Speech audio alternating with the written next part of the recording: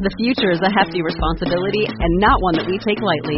But then, taking things lightly has never been what Hefty is about. That's why we've created the Hefty Renew program that turns hard-to-recycle plastics into valuable resources like park benches and building materials. To participate, simply fill up an orange Hefty Renew bag with accepted items, tie it up, and drop it in with your regular recycling. That's it. It's that easy. It's time to rethink recycling with Renew. Particular valued resources may vary by geography. More info available at heftyrenew.com.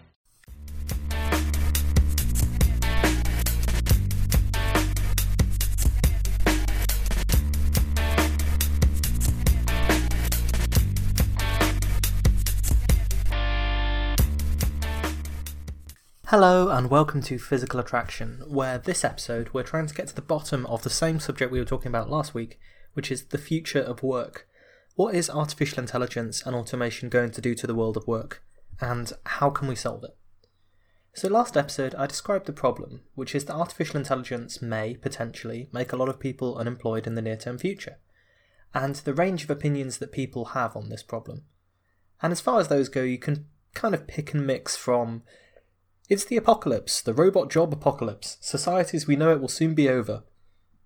Or, it's okay, we'll just give everyone a universal basic income and they can all start small businesses or learn to code or something with their free time.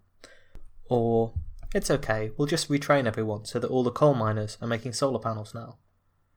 Or, it's okay, AI won't replace that many people and has been greatly exaggerated. Just because a job has the potential to become automated doesn't mean that it will be automated. Instead, AI will become a tool that enhances our productivity and makes us all wealthier. Or, alternatively, it's okay, AI will replace a whole bunch of people, but we'll come up with new jobs instead.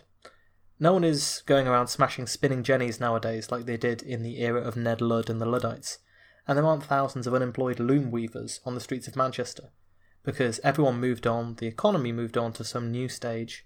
We all got new demands, and now all of those spinning jenny workers probably work in PR or human relations or something like that. As for me, I fall in the middle of all of these extreme viewpoints, which is a clever way of saying I don't really know what's going to happen. I fall in the middle of the we're all doomed and the it's fine viewpoints. And of course it's nice and convenient because it means I can't be wrong, unless we are all doomed, in which case we'll be too busy being doomed, or it's fine, in which case everyone will forget that there was even a debate. What I will say is, you often have to look at the people who are advancing these viewpoints, and what they necessarily have to gain from advancing these viewpoints. Most politicians are in the it won't be that bad camp, because otherwise they sort of cede ground to the universal basic income, massive retraining policy people, and if they don't want to enact those policies or get the money to pay for them, well, if they're not going to do that, it sounds like they're creating a crisis and then doing nothing to address it.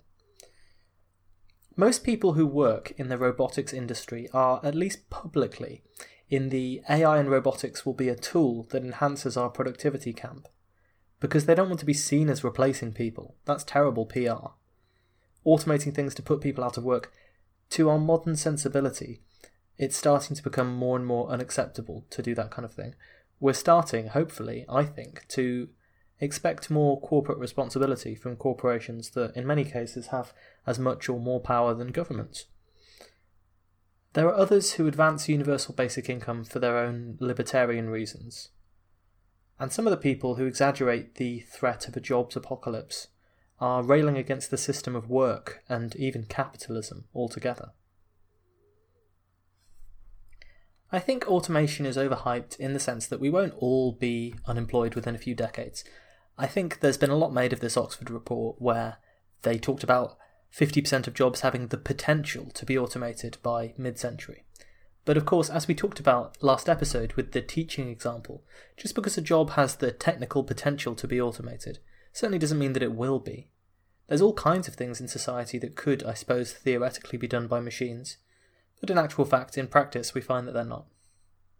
But at the same time, I don't think we'll just find things that we want or new jobs that will replace the old jobs seamlessly, or that people will just be able to magically retrain. Because after all, where's the money in that? I don't think in 2030 half of us will be permanently useless, permanently unskilled, watching endless Netflix and collecting universal basic income checks from Elon Musk. But on the other hand, I don't think that it's going to be a wild, wonderful ride for everyone either. I just see what's already happening continuing to happen, maybe at a slightly accelerated pace. This is usually a pretty good projection, right? And what's happening now, the main phenomenon of the last couple of decades, is exacerbated inequality. Technology is part of the reason that inequality is being exacerbated. As far as the universal basic income people paint their dreams of a wonderful future where we can all spend more time doing the things that we love, I mean, if I can be a firebrand for a moment, it's all very well to insist that the government should be preparing for a scenario where everyone's unemployed by providing money for retraining and retraining everyone to do new technologies of the future and the occupations of the future, and supporting those that can't retrain or while they're retraining with a universal basic income. It's very easy to insist on that, as long as someone else pays for it. Many UBI people see that this will be paid for by taxes, which is all very well, providing you don't pay any tax like Amazon or Facebook or Google, which seem to avoid doing a lot of the time. So when you hear people say these things, you have to look at their tax receipts and how much they'd be willing to contribute to a universal basic income society. And in some cases, there's a lot of hypocrisy to it. In other cases, the universal basic income is actually almost the reverse of a flat tax, where you have a lot of right-wing people who are opposed to progressive taxation.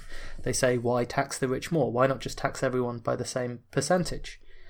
And the universal basic income, if it replaces the benefits that people are already used to in societies that have government support and things like that, the universal basic income would be kind of the inverse, the quote entitlement version of a flat tax. And so while it appears to be fair on the surface of it, like a flat tax appears to be fair on the surface of it as well, in actual fact it's a less progressive policy than you might think. Of course, Silicon Valley is not one monolithic thing, but it's still difficult not to raise your eyebrow at that. Please governments, allow us to continue concentrating wealth in the hands of a very small number of people. Because if you don't progressively tax, and if you give non-progressive benefits to people from the government, well, it may well be the case that you're being fair in the sense that everyone has enough to survive.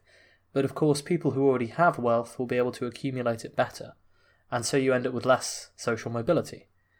And in that case, you can't see how inequality will do anything other than continue to increase. I mean, imagine the world that these people are talking about, where half of the population, or some fraction, 25%, whatever, is permanently useless, obsolete, rendered obsolete by technology, and they have just enough money to survive on their basic income. Meanwhile, the benefits of AI, the enhanced productivity of AI, and everything else, well, that accumulates to the owners of the companies, increasingly the owners of the companies, and at the very least, the workers of those companies as well. So you cannot see how this does anything other than exacerbate inequality. And eventually, how can those people on their universal basic incomes ever hope to reach up and get towards the level of these highly specialised, highly wealthy, highly motivated people? This idea that you will be able to found your own business or be an entrepreneur if only you're liberated from the 9-to-5 job that you don't like, well, it's going to be difficult to compete with the entrenched class of much, much wealthier people than you when you do that. And it's especially galling to hear this from people involved with a company like Amazon, with the rumours that Jeff Bezos likes universal basic income. Maybe he could start by paying his workers a living wage, not encouraging them to show up when they're sick, and not keeping tabs on their every movement in the factories and warehouses so that if they're proved by algorithm to be inefficient, they get fired. They're not robots yet. When you look at stuff like this and consider the fact that a UBI would make it easier to justify not giving people proper terms of employment or contracts, but instead hiring us all on an ad hoc freelance basis, you begin to think that the UBI support in the Valley has something of an ulterior motive beyond wanting to pay for our Netflix and chill. And as far as this idea that we'll all be more free to do whatever we want with our time, once we're liberated from traditional format of you work for a company 9 to 5, I feel like we get sold this a lot nowadays too with the gig economy, the idea that no one has permanent work anymore, that we're all freelancers. This obviously comes with its downsides when it comes to living any kind of secure life, especially in the world that these people envision, where technological progress is an accelerating thing. Because that's what AI is. It's an accelerant. It causes the rate of change to speed up. Douglas Coupland described it really well in his book of essays, Bit Rot. He talked about a new class, blank-collar workers, the new post-class class. They are a future global monoclass of citizenry, adrift in a classless sea. Neither middle class nor working class, and certainly not rich, blank-collar workers are aware of their status as one unit among 7 billion. Blank-collar workers rely on a grab bag of skills to pay the rent. By the time they've died from neglect in a badly run care home, they've had 17 careers, none of which came with a pension. It's amazing that after 20 years or more after he came up with Generation X and started writing about working in early software companies like in his famous book Microserfs, he still seems to hit the nail on the head of the zeitgeist so well when it's evolving away from most people. Anyway, the UBI paradise is all very well, although your mileage may vary on whether these scenarios are either realistic or desirable. After all, as many have pointed out, a universal basic income is universal, so theoretically Bill Gates can claim as much money from the government as you or I can. So in some ways, actually, it's less good for reversing inequality, which is the great problem of our time, than the social safety net that already exists in a lot of countries. It entrenches things. There is a degree of redistribution, sure, but I doubt the people at the top are envisioning getting any poorer as a result of this. If you're one of the many who's permanently redundant, maybe you have enough money to get by, but you can forget about trying to start a business. They say retrain, that's the endless refrain, but it costs money, it takes money, and it takes skill, and yeah, it takes a certain amount of innate talent to get good at this stuff. I mean, if you believe that it's going to be equally easy for everyone to become a master coder, regardless of their socio-economic background, regardless of what competences they had in high school, if you're telling me that every single person who's currently working as a taxi driver could refashion themselves as a JavaScript developer if only they had a few months and a little money, I think you're kidding yourself. Not everyone will be able to do that. And in some ways you think, why should they? The retrain refrain casts a lot of pressure on people who find themselves less useful than they once were. And retraining is a hell of a lot to do if you're rich to begin with. I'm lucky, I'm middle class. If I found myself made redundant, or if my career was suddenly obsolete due to some shiny new app, I could go back home. I could live with my parents, or off my savings for a little while.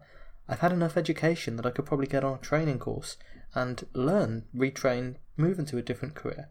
And they'd financially support me while I did it. But those options simply aren't available to most people. That's why it rings hollow. And I don't think that a UBI will actually make that much of a difference to that fact. But let's say you're settled on the fact that UBI, or a more progressive version of it, is the real solution here. The real question is, how do you get there? The economist John Maynard Keynes noted in response to his critics, who talked about his foolishness in terms of Keynesian stimulus, Keynes argued in favour of active intervention when a crisis hits, rather than waiting for things to settle down to a better economic equilibrium in the long run, when everything's had time to adjust. But Keynes would always say, in the long run, we're all dead. After all, if it takes 50 years of upheaval and economic chaos for things to return to normality, there's been an immense amount of human suffering first. So what happens if automation does bite, things progress faster than expected, and the unemployment and underemployment rates shoot up? But no one can get the economic or political will and capital together to enact a universal basic income. Politically, when you try to enact this stuff, don't you think that the 50% of people who are still working, or who are scrabbling around to find freelance employment, will demonise those who are useless and living off their taxes? Don't you think that perhaps it will be very difficult to get a lasting consensus, that this is really the solution? We've seen people in countries across the world make political hay by painting other groups of people as lazy or ignorant. I mean, do you not think that will be easy to do when we have, a quarter of the population suddenly quote-unquote obsolete? Look at how people who need government programs are demonised nowadays, and look at what happens to these programs when there's an economic crisis or crash, as there surely would be if suddenly people have way less disposable income than they used to. So it's a one-size-fits-all solution to an incredibly complicated problem. If you're replacing the entire welfare state by a UBI, what happens to the people who are sick, whose needs are more?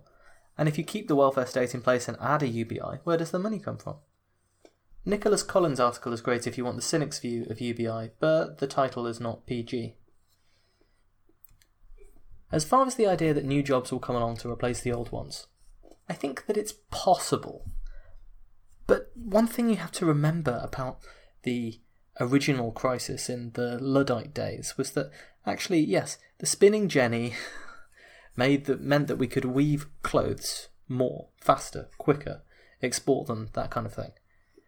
And the thing is, the demand for clothes is essentially elastic. You can make more clothes to a certain extent, and people will purchase more clothes. It's this consumer economy that we're all supposed to contribute to and help each other by benefiting from. Don't let your money stay in the bank, spend it on things you don't need, that kind of thing. And that creates employment to a certain extent. But think about what AI means. Think about what it would mean if there was software that could do an office job or a HR job. You can have as many copies of that software working as you want. You're only limited by your computer hardware power and, the amount of memory you've got on your servers and so on, I suppose. Similarly with robots that become more and more multi-purpose, you can almost have as many of those doing as many tasks as you might hope to have. I'm personally a bit sceptical that humanoid robots will ever become multi-purpose. I think that it's going to prove far more economical to just have lots and lots of specialist AIs and lots of specialist robots that can individually automate tasks.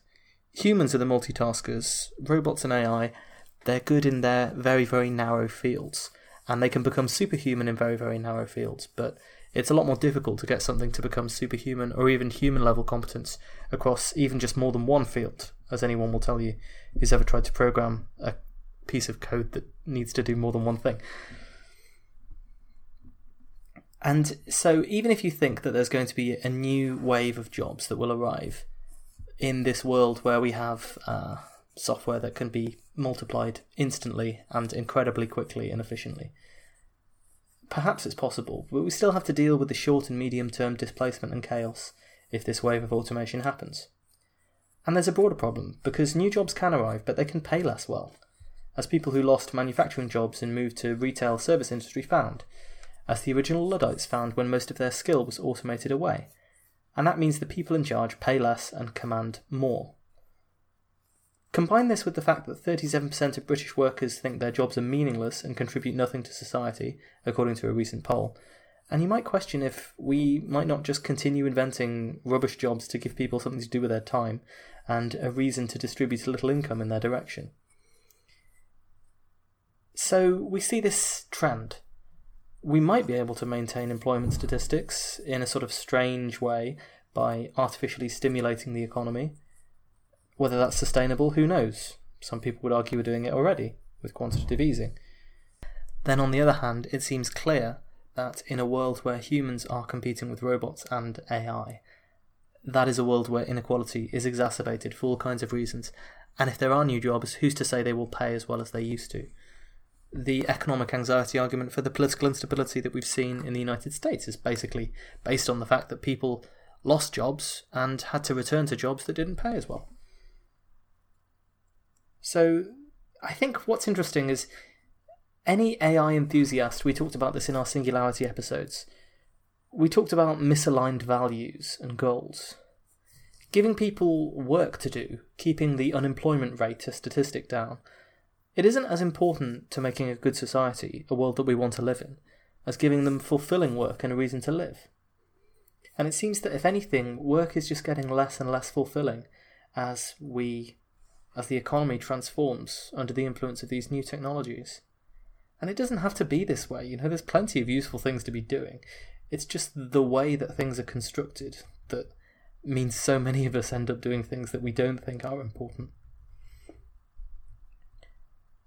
Of course, there's a very famous and controversial essay on the topic, which was On the Phenomenon of Bullshit Jobs by David Graeber, where his essential thesis is that, in fact, the automation of most of the work in the rich world in the West actually did take place and actually did leave most of us useless, but we invented vast bureaucracies and consultancies and telemarketing firms and administrative functions to keep everyone in work.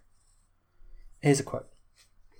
In the year 1930, John Maynard Keynes predicted that, by the century's end, technology would have sufficiently advanced in countries like Great Britain or the United States that they would have achieved a 15-hour work week. There's every reason to believe that he was right. In technological terms, we're quite capable of this. And yet it didn't happen. Instead, technology has been marshalled, if anything, to figure out ways to make us all work more. In order to achieve this, jobs have had to be created that are effectively pointless.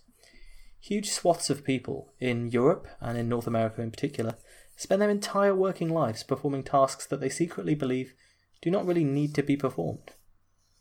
The moral and spiritual damage that comes from this situation is profound. It is a scar across our collective soul.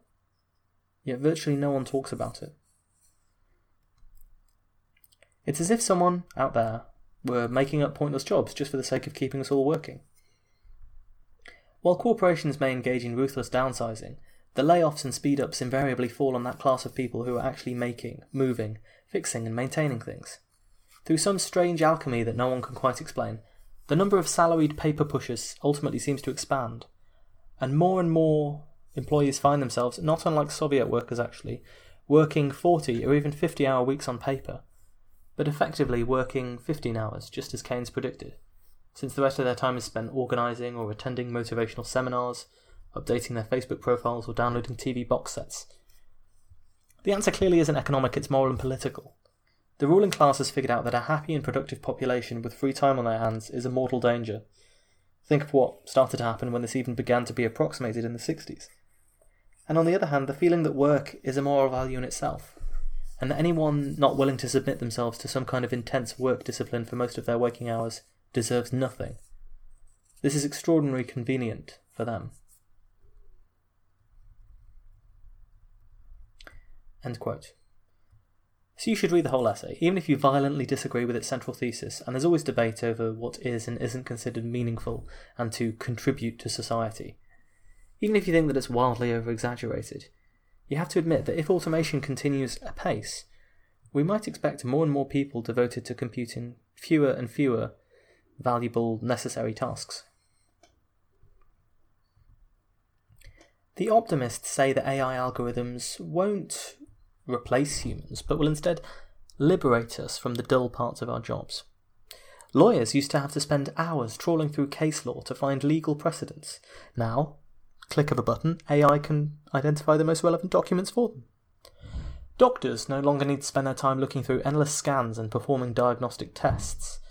Machines can do this very routine work, leaving the difficult human job of decision-making and communication to the person. This boosts productivity and provides invaluable tools for the workers. They view work then as becoming more fulfilling and allowing us to enjoy the creative and challenging parts of our jobs. And of course, when I look around at the scientific community, I imagine that if any of us had to do our calculations in longhand, or our drawings in longhand, and couldn't, hive off a lot of the work to some Python module, we'd all be in a lot of trouble. But there are issues with this rosy picture of how technology impacts the world of work. If humans need to do less work, the economic incentive is for the boss to reduce their hours. Some of these dull routine parts of the job, as well as fleshing out the working week, were traditionally how people getting into the field learn the ropes. Paralegals used to look through the case law, and that was how you'd start in a law firm. But AI may render them obsolete. You may think that journalism is a perfect example of a job that can't be automated. After all, you need to be creative to a certain degree to write, you need to interact with people to have a network of contacts and understand human psychology, and you need to be flexible, capable of dealing with a wide range of situations, and conceptually understanding language, rather than just responding to cues. These are precisely the traits, creativity, human interaction, flexibility, that we said in the last episode characterise jobs that would be difficult to automate. But that's not true of all the entry-level jobs in the profession. Even in the field of journalism, there's now software that will rewrite press releases for publication in your publication. That was traditionally something close to an entry-level task. If there are no entry-level jobs, or if entry-level now requires years of financially insecure training to get there, or experience that will be more and more difficult for people to get, the result is to exacerbate inequality and reduce social mobility. Only rich people will be able to afford a punt on certain careers. In many ways, this has already happened. The idea that technology exacerbates inequality is not new. This was on a generally pro-technology news website, TechCrunch. However, the increase in inequality is affecting high and middle income countries as labour-saving technology has replaced many blue-collar jobs that paid well. Those workers have had to switch to retail and home healthcare jobs, where the pay is typically lower. The disparity between the rich and everyone else is larger than ever in the United States, and few places is this skewed wealth distribution more visible than in and around Silicon Valley.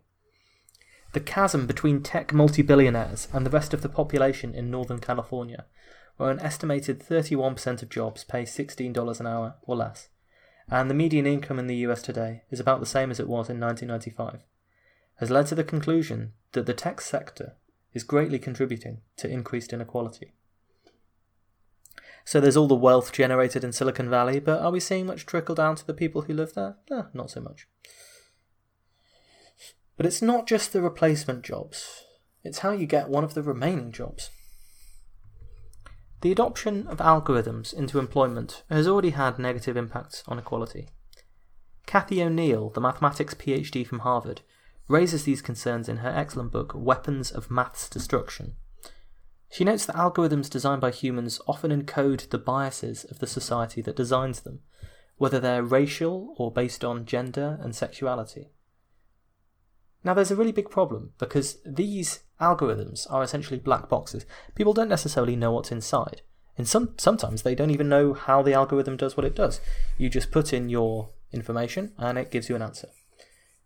If a person is discriminatory, there's a paper trail, there's a recourse. You can pick on this individual person. You can say, I have a feeling that they did this because of, discriminatory purposes. You can try and avoid it. You can try and circumvent it. You can do things to prevent that. If the algorithm just spits out a no without any explanation of how it came to that decision, how are you going to know whether it's made a reasonable, unbiased assessment? Or how are you going to know if the human biases were encoded into that algorithm? Google's search engine advertises more executive-level jobs to users that it thinks are male. AI programs predict that black offenders are more likely to reoffend than white offenders. And so, if the algorithm determines sentences, they receive correspondingly longer sentences. Now, probably no one at Google or no one at these AI programs for prison rehabilitation has gone in and said, I think men deserve better jobs, or I think black people reoffend more often. It needn't necessarily be that the bias has been actively programmed. Perhaps the algorithms just learn from the historical data. But this means that they will perpetuate historical inequalities, and they won't be able to reason and judge in the same way that people do. A reasonable person would say, well, it may well be the case at the moment that there are more executive-level jobs for males, but that is due to entrenched inequality in society that we've only recently begun to recognise, and even more recently begun to actually try and deal with. And so these algorithms have a very real potential to perpetuate the inequalities that exist in society, rather than taking away the irrationality of human decisions. They could encode them into an ironclad law. Either way, according to Cathy O'Neil, they are using people's fear and trust of mathematics to prevent them from asking questions. With no transparency or understanding of how the algorithm generates its results, and no consensus over who's responsible for those results, discrimination can occur automatically on a massive scale. Combine this with other demographic trends. In rich countries, people are living longer. An increasing burden will be placed on a shrinking tax base to support that elderly population, unless we develop some sort of technology that keeps people young and allows them to work for longer and so on. A recent study said that due to the accumulation of wealth in older generations, millennials stand to inherit more than any previous generation.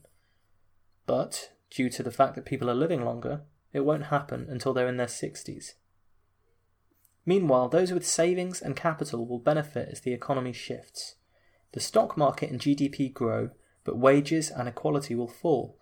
This is the situation that favours people who are already wealthy. This is what we've seen in the recent economic recovery. And today, as I write this, we see that 82% of the wealth that was generated in 2017 went to the top 1% in society. It's only getting worse. All of the trends and forces that I can see only serve to exacerbate this, at least within the countries that are already wealthy.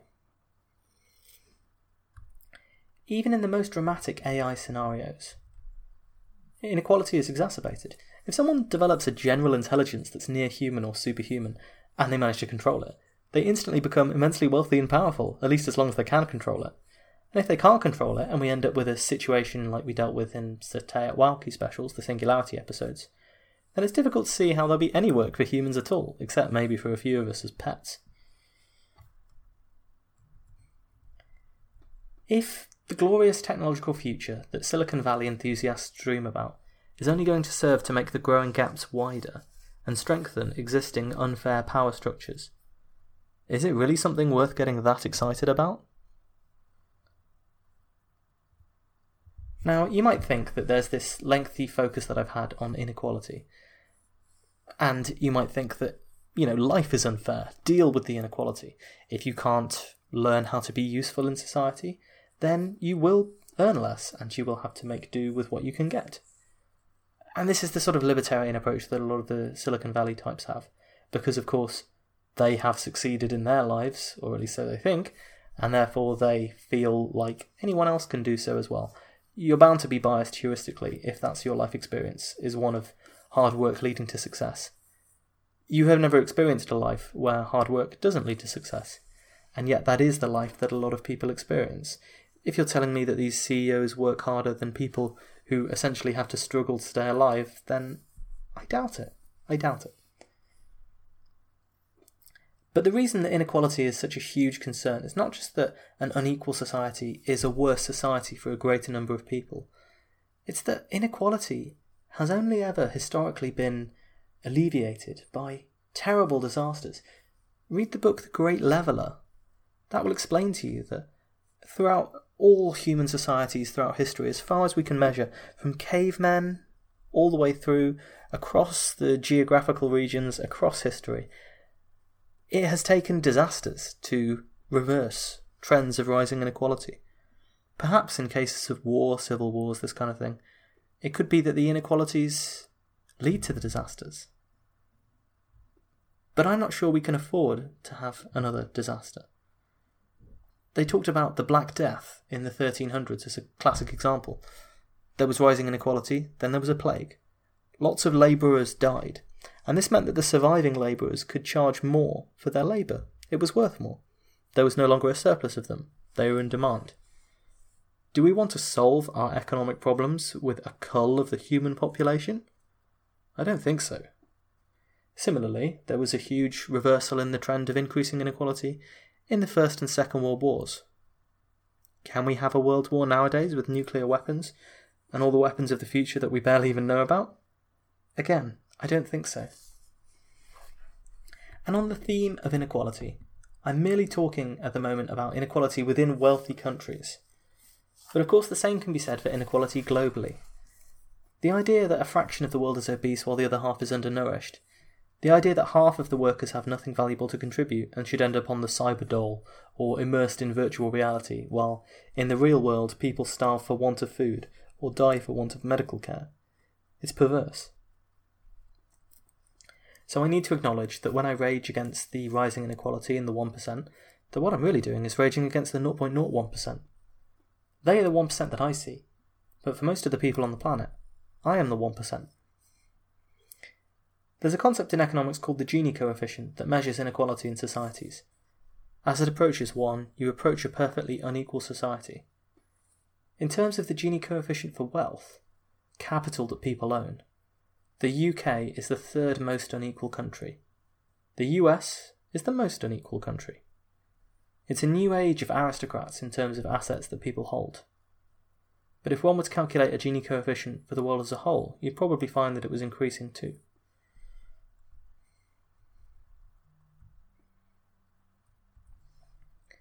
We urgently need to redefine our notion of progress.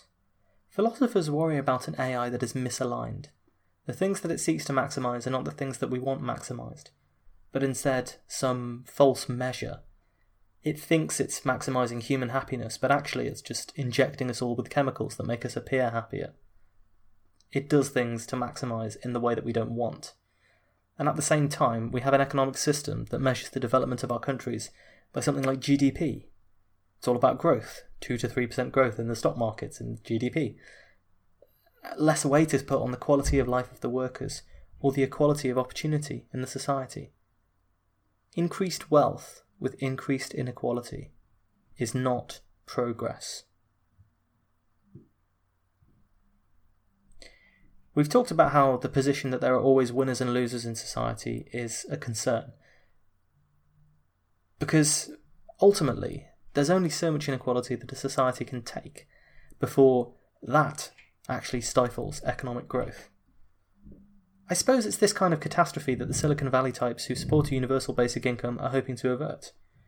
They know that if you take this seriously and picture a world where 50% of people are permanently unemployed or unemployable, then the rest of us are scrabbling around for whatever few tasks we can get, or else have to become highly educated in the few fields that are still useful.